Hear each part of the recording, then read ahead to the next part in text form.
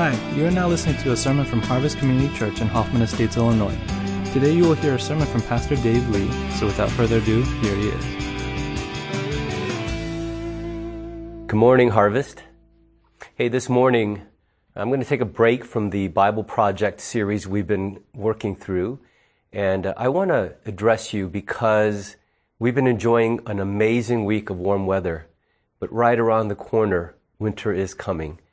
And I think the cold weather and the isolation that those months bring are going to pose a real challenge to our church.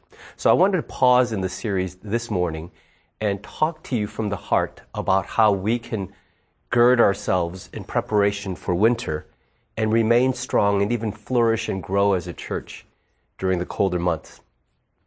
It's amazing how quickly we can get used to a new normal. And it's been so long since we've been able to meet openly and freely with other people. I still cringe when I see a TV show and people are gathered together without masks and hugging each other. Even though it was filmed a long time ago, it's just become this natural response to think that we're supposed to socially distance and wear masks. And so I think it's taken a toll on me. And maybe it has on you as well. We're upon our 8th month of this, and even though we're used to it, I think it is having an effect on me. And so this week, as I was praying and preparing for this message, the one thing God laid on my heart is don't give in to the natural course of things, but see what's happening and fight. I'm really thankful for the few events we've been able to have since the pandemic began.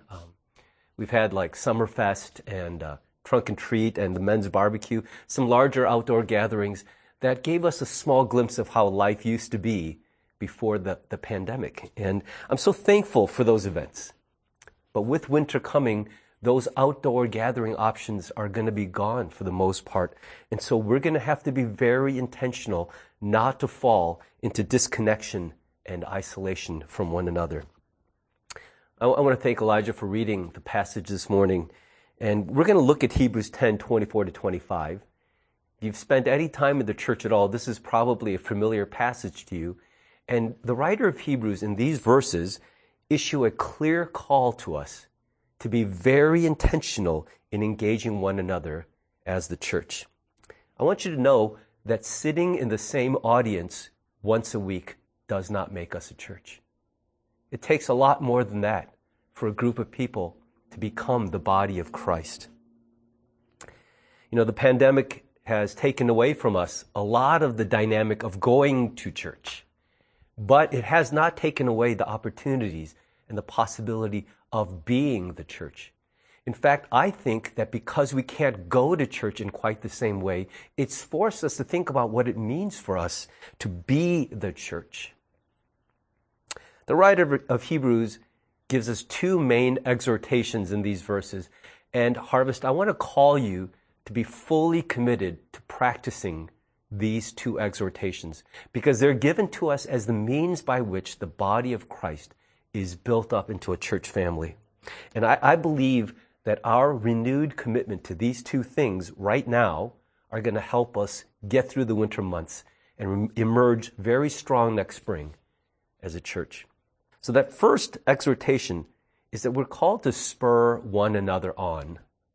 To spur one another on. Let's take a look at verse 24. It says, "And let us consider how we may spur one another on toward love and good deeds." This is not a call for us to do the loving and the good deeds, although we should be doing those things, but it's a call, interestingly, for us to spur others on to do those things, to love and to do good deeds towards other people. This is the only time in the entire book of Hebrews that the author of Hebrews uses the phrase one another. And the message is really clear. This is not something for the leaders to bear the responsibility for alone. And yes, obviously at Harvest, the leaders will continue to inspire and exhort and challenge you to be your best for Christ and for one another. But this is a call to the church, to the members of the body, to do this for one another. And I don't want you to miss that. This isn't something for your CG leader or your team leader alone to do. It's not something for just the pastors, everyone in the church. bears the calling to spur others on towards expressions of love and good deeds in Christ. Personally, I think it's easier for me to do those things personally myself than to try to get others to do them. Have you found the same? That it's a lot easier to do something yourself than to spur another person to change the way that they're behaving. And the truth is, it's not always easy to know how to get that done. That's why it says very carefully, we're supposed to consider how to do this. Consider how we might spur one another on. That word consider, it paints a picture of real reflection and thought. It's not something that, it's just open, it's openly plain to us. It's something that you have to noodle on because it's not always clear how we can get someone else to do something that's good for them and good for the church and for the world. I love how Eugene Peterson's paraphrase of the Bible, the Message, translates this. It says, let's see how inventive we can be. Let's see how inventive we can be in encouraging others to love and good deeds. See, bringing out the best in other people as Christ followers, it takes real reflection and creativity. I don't think it'll be immediately evident to all of us, but if we think about it, I think God will give us ideas. One thing is clear, this spurring one another on, it's not meant to be like a sort of passive dropping hints or being overly subtle. The word spur translates a Greek word, paroxysmos. And the reason I'm showing you the Greek word is because that sounds familiar, doesn't it? It's the word from which we get the English paroxysm. Are you familiar with that word? It's a good SAT word. It has synonyms like spasm or fit or convulsion, seizure, outburst, eruption. A paroxysm is a violent expression or a sudden attack of an emotion or a thing. And so this word spur is a very strong word. It's really rare for it to be used in a positive connotation, but that's how it's used here. And the point is this, we're not supposed to be aggressive or rude or pushy in the way that we get our brothers and sisters to do something. But the point is we're not supposed to just get them to agree, but we're supposed to get them to act. That's the call of the church to one another, is don't just nod our heads together and say, do you believe this is important? But to say, somehow we've got to get one another to the point where we are goading one another to action and not just agreement. And I found that sometimes the most direct way to spur others to the actions that they know they want and should be doing is to ask them to help me. And that's humbling because I don't do very well asking others for help. Even if I'm overloaded with 30 bags and someone goes, hey, do you need a hand? My immediate instinctive reaction is, no, I'm good. I'm all right. And even when they're trying to get the door, I'm sitting there with my foot trying to pull the handle because I'm proud and I'm self-reliant. But I've noticed that when I ask other people for help, it unlocks something in them, gives them an opportunity to do for me the things that I know they would do. It's just that they haven't been asked. And sometimes it's about me connecting them to another person or an opportunity where their help will be a real difference maker. Whatever it takes, use creativity, use your imagination, and think about how we can spur one another on to act and not just to agree with how important it is that we as the church love one another and do good deeds for each other and for the world around us. There's a second exhortation the writer of Hebrews gives us, and that is to meet together. It's hard to be a family if we're never together, and so this is important, meeting together. Let's look at verse 25. Not giving up meeting together, as some are in the habit of doing, but encouraging one another, and all the more as you see the day approaching. What's interesting is that the verb meet does not actually occur in the Greek, but it's more like a verb form of the word together. So maybe a better translation would have been, and let us not give up togethering. Let's not give up togethering. It's interesting that the writer of Hebrews doesn't command us directly to meet together, but he commands us, don't give up meeting together. Some in the church had just given up on it. And that word given up, it's translated as abandoning or forsaking. It's really saying, you know what, I'm not going to do this anymore. It's not worth it. It's not important. We don't know who they were or why they gave up meeting together, but it's clear that they considered fellowship with other Christians dispensable, optional, not essential to the process of being a Christ follower. And they could not have been more wrong. We are called not to give up meeting together. And commands are given because doing the opposite is the most natural thing. Now, because of COVID, meeting together in person it's not so simple anymore, is it? And so I believe this pandemic poses 3 important questions to us regarding meeting together that we have to navigate as individuals and as a church. The first question is, can we meet? Is it even possible? Is it allowed? And when it comes to that question, I believe it's largely been answered by the state. And you might not like that, but that's just the way it is right now, is that the governments that are appointed over us are making decisions for us about what is allowed and what is permitted. And at each phase of the Restore Illinois plan, we have complied with the government's decisions and restrictions. And we've done it primarily because we want to be good neighbors and good stewards in our community. We want to protect the most vulnerable. That's the primary motivation for why we've decided to comply with everything. But we've also done it because of obedience to God's word. Look at Romans 13, verses 1 and 2. Everyone must submit to governing authorities, for all authority comes from God, and those in positions of authority have been placed there by God. So anyone who rebels against authority is rebelling against what God has instituted, and they will be punished. You know, I don't believe these verses are saying that there's never a time when active resistance to government isn't allowed, and sometimes it's morally imperative that we do that. But these verses set up for us this idea that God institutes governments and allows them to be in place. And he has purposes we don't understand. So if we ever rebel against the government, we have to take that very seriously. We've got to choose our battles and know that when we do this even at the possible risk of standing against something God has permitted. There may be times when we as a church are called to do that, and I may even stand at the pulpit someday and call you out to rise up against the government, but I don't believe this is one of those times, and neither do the elders of our church. And remember this, from the very start of this pandemic, we have always been free to meet together virtually online, and we've made the most of that possibility, haven't we? I know that many of us are saying things like, man, I am so zoomed out. Even our children are zoomed out, and I totally get that feeling. But let me introduce another perspective.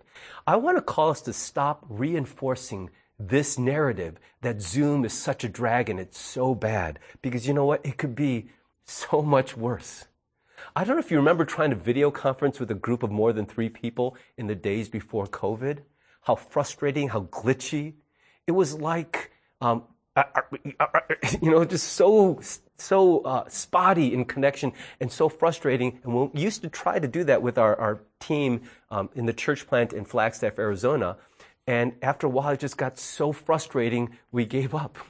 It's really hard. But then Zoom comes along, and it was a sleeper before the pandemic, and it just blew up because it was this hidden gem, such a stable, high-def video connection. And I'm going to tell you right now that yes, Zoom is not as good as being there in person, but Zoom is such a gift for a time like this. I really so appreciate that I can see a face and not just hear a disembodied voice. Now, I don't think the problem primarily is Zoom as a digital medium, but I think the real issue is that in so many Zoom gatherings, what we see in the other participants is a camera turned off or a camera facing up to the ceiling, or even if I can see the face, what I see is this disinterested, disengaged atmosphere. I think that's the part that makes us zoomed out, is that so many Zoom meetings feel like they don't even need to be happening. But have you also noticed that once in a while, you'll be on Zoom and within 30 seconds, you completely forget that you're connecting through a screen because both you and the other people are so engaged and dialed in that it feels like a real human connection. So I know that it's possible, even online, for us to have meaningful, real, deep human connection. It'll never be the same or as good as in person. But I think it's time for us to commit ourselves to stop poo-pooing Zoom and reinforcing that negative idea that it's so bad. It is a gift to us for a time like this. And if we will fully lean in and redouble our commitment that whenever we're online, we will pour ourselves into it, really connect with that other person, I think what you're going to find is that even through Zoom, our connections are going to be satisfying and meaningful. If I could offer a mantra for Harvest through this period, it would be this: let's meet or connect as often as we can in every way that we can. I want you to check out a video that captures the spirit of what I'm getting at here.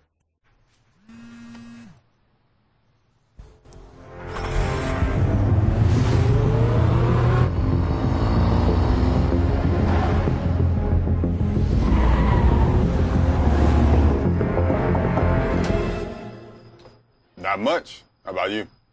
Are you answering my text in person? I am, yeah. Now, that's a silly commercial. And it's about a guy who goes out of his way because of his love for his car to connect with his friend in person.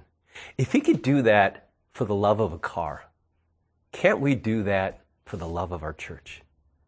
That spirit of like, I don't have to go and see you at the door. It's going to be like especially in winter, I'm going to have a mask and a coat and I'll stand in front of your door for like 5 minutes. Is it worth it? But do you remember in the early part of the lockdown, how much it blessed you when someone randomly drove across town to come to your house, stand 10 feet away at the door, and brought you like a basket of goodies or a roll of toilet paper, and just because they wanted to connect with you. And it was maybe a 5-minute visit, but those little gestures really bonded our hearts together in those early days. I think it's time to return to that spirit. I'm going to give you a second question here that this pandemic has posed us regarding meeting together. And it's, should we meet? Should we meet? Yes, we can meet. There's a lot of ways, but should we? And when it comes to in-person gatherings, especially larger ones, I think there are some legitimate reasons that you may feel you should not participate. Maybe you frequently contact older relatives and you want to be respectful and protective of them. Maybe you have a pre-existing condition that makes you medically vulnerable. Or maybe you're feeling under the weather and you want to make sure you're not going to infect other people. Perhaps you've traveled or had exposure to people at a gathering and you want to just stay isolated in order to be respectful and protective of other people around you. If those are the reasons that you're choosing to opt out of gathering, I think you're being very wise and responsible for abstaining. And I want to affirm that. Maybe when it comes to at least Sunday in-person gatherings, the reason you've opted out is because you are making the most of at-home online worship. I've heard a lot of wonderful stories from people at Harvest of how they're gathering 1 or 2 other people or families in their garage or in their yard, and they're having this amazing connection around that, watching the online sermon and talking together. And I'm so grateful for that. Or maybe your own family has had deeper communication and processing of the sermon than you've ever had before. And if that's what's keeping you away, absolutely, we want to applaud you, celebrate that, and we are cheering you on. And there are other legitimate reasons to avoid in-person gatherings, which we totally understand. Maybe it's also possible that the reason you feel you should not is because you are very afraid of this disease. I don't think it's unreasonable to be afraid of a disease during a global pandemic. And if you're afraid, I don't want you to feel guilty in any way. But I do have a pastoral concern for you. Because even though fear is a rational response to scary things, there is a cost to living under the oppressive weight of fear for nearly a year of your life. You know, there's a difference between feeling afraid and living in fear. One of those is a natural reaction, and the other eventually becomes a choice we make. I want you to consider what it will do to your soul, to your psyche, to give into a real fear and live that way for a year. I want to let you know that there are safe and responsible ways to re-engage your world. And we have a God who consistently calls us to face our fears and conquer them because we trust Him. And this is not just a change of perspective or attitude. What God tells us is, I call you in courage and faith to move forward in the face of real danger, not just that you're a scaredy cat, but that there's a real danger. Any sane person would be afraid, and yet He calls us again and again, keep moving because I have you in my hands. That doesn't mean we should be reckless. But in the end, we don't trust our PPE and our best practices alone. In the end, no matter what dangers we face as Christ followers, it is God who is our ultimate protector. And I believe there are safe and responsible ways for you to re-engage your world. If this is where you are, I want to lovingly challenge you to take a small step of faith today or this next day and just say, I'm going to take a little step further out. Not because it's less dangerous, but because I am going to trust God and do everything I can to be responsible and safe. But in the end, my life remains in God's hands, and there are some things worth bearing risks for. Let me finish with one last question for you. And that is this: will we meet? Even though we can meet, and even if we conclude we should meet, the question still remains, will we? I want you to think about how many things in your life you know that you can do and should do, but in the end you don't do. Isn't that what January 3rd is all about? Every New Year's resolution we make to get up at 5 a.m, have 2 quiet times and eat a healthy breakfast or go jogging, we say all those things. I can do all those things. I should do all those things, but I'm not gonna. And that's human nature, isn't it? It's one of the things that defines the people we actually are. Not the people we dream of becoming, but the people that we actually are. Even if we know that a connection or gathering, whether in person or online, even if we know it's going to be satisfying and worthwhile, it's still always more comfortable and always more convenient not to connect. Isn't that true? There's almost a feeling of when you got to play hooky from school. Whenever you don't join a meeting, it's like, yeah, I know it would have been good, but I have all this time to myself. And I get that feeling 100%. I understand what that's like. I said earlier that commands are given because doing the opposite is the most natural thing for us. We're prone to do the opposite. That's why the command has to be issued.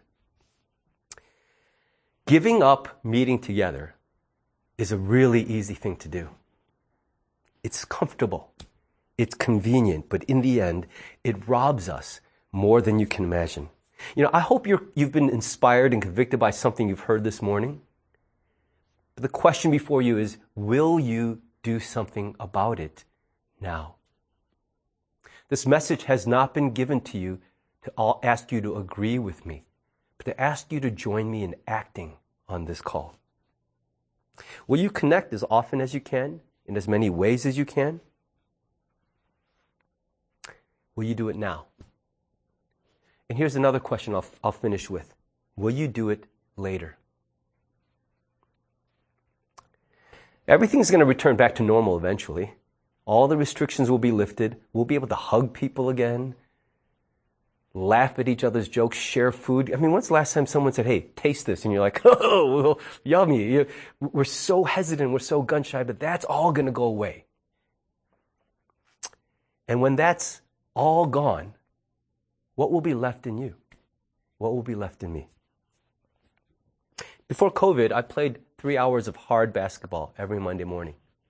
And when the time wound down and we were finishing, I still had a lot of gas left in the tank. I'm always wanting to play a little more. That's how it was before COVID.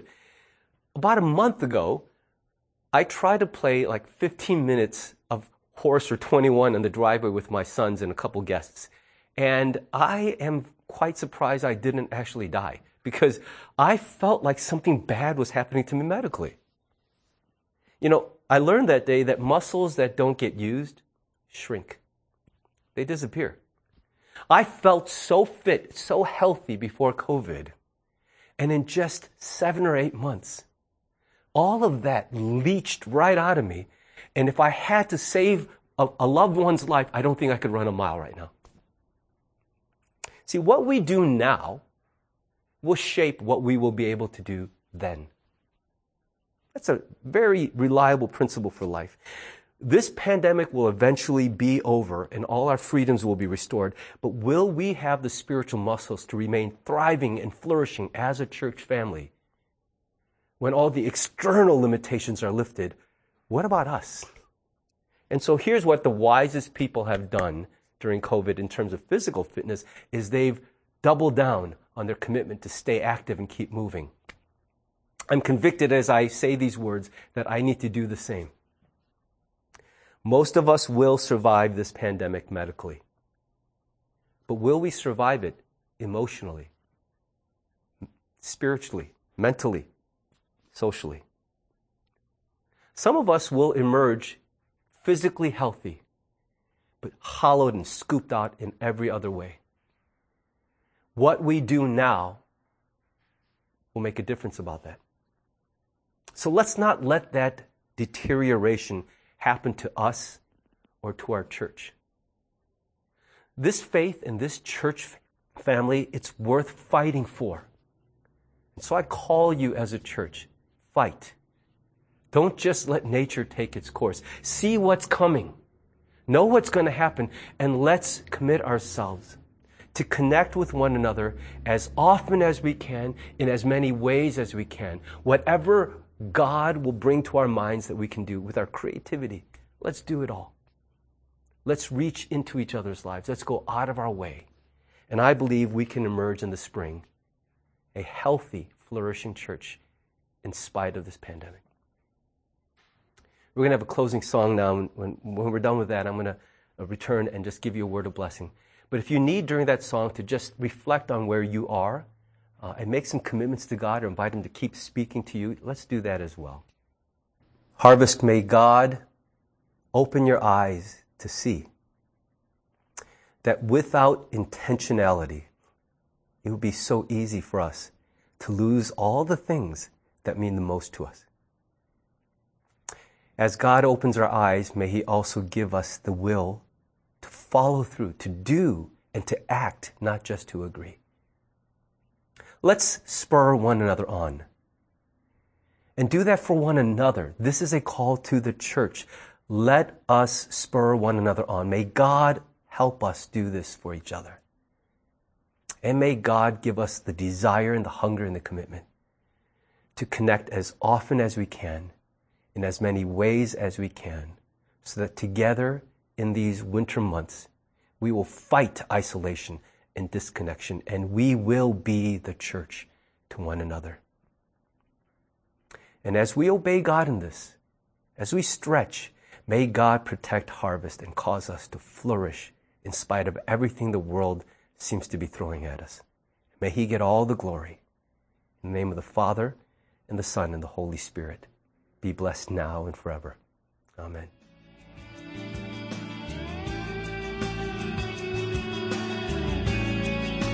Thanks for listening to the sermon from Harvest Community Church. If you would like more information or have any questions or comments, check out our website at harvest-community.org. Thanks for listening.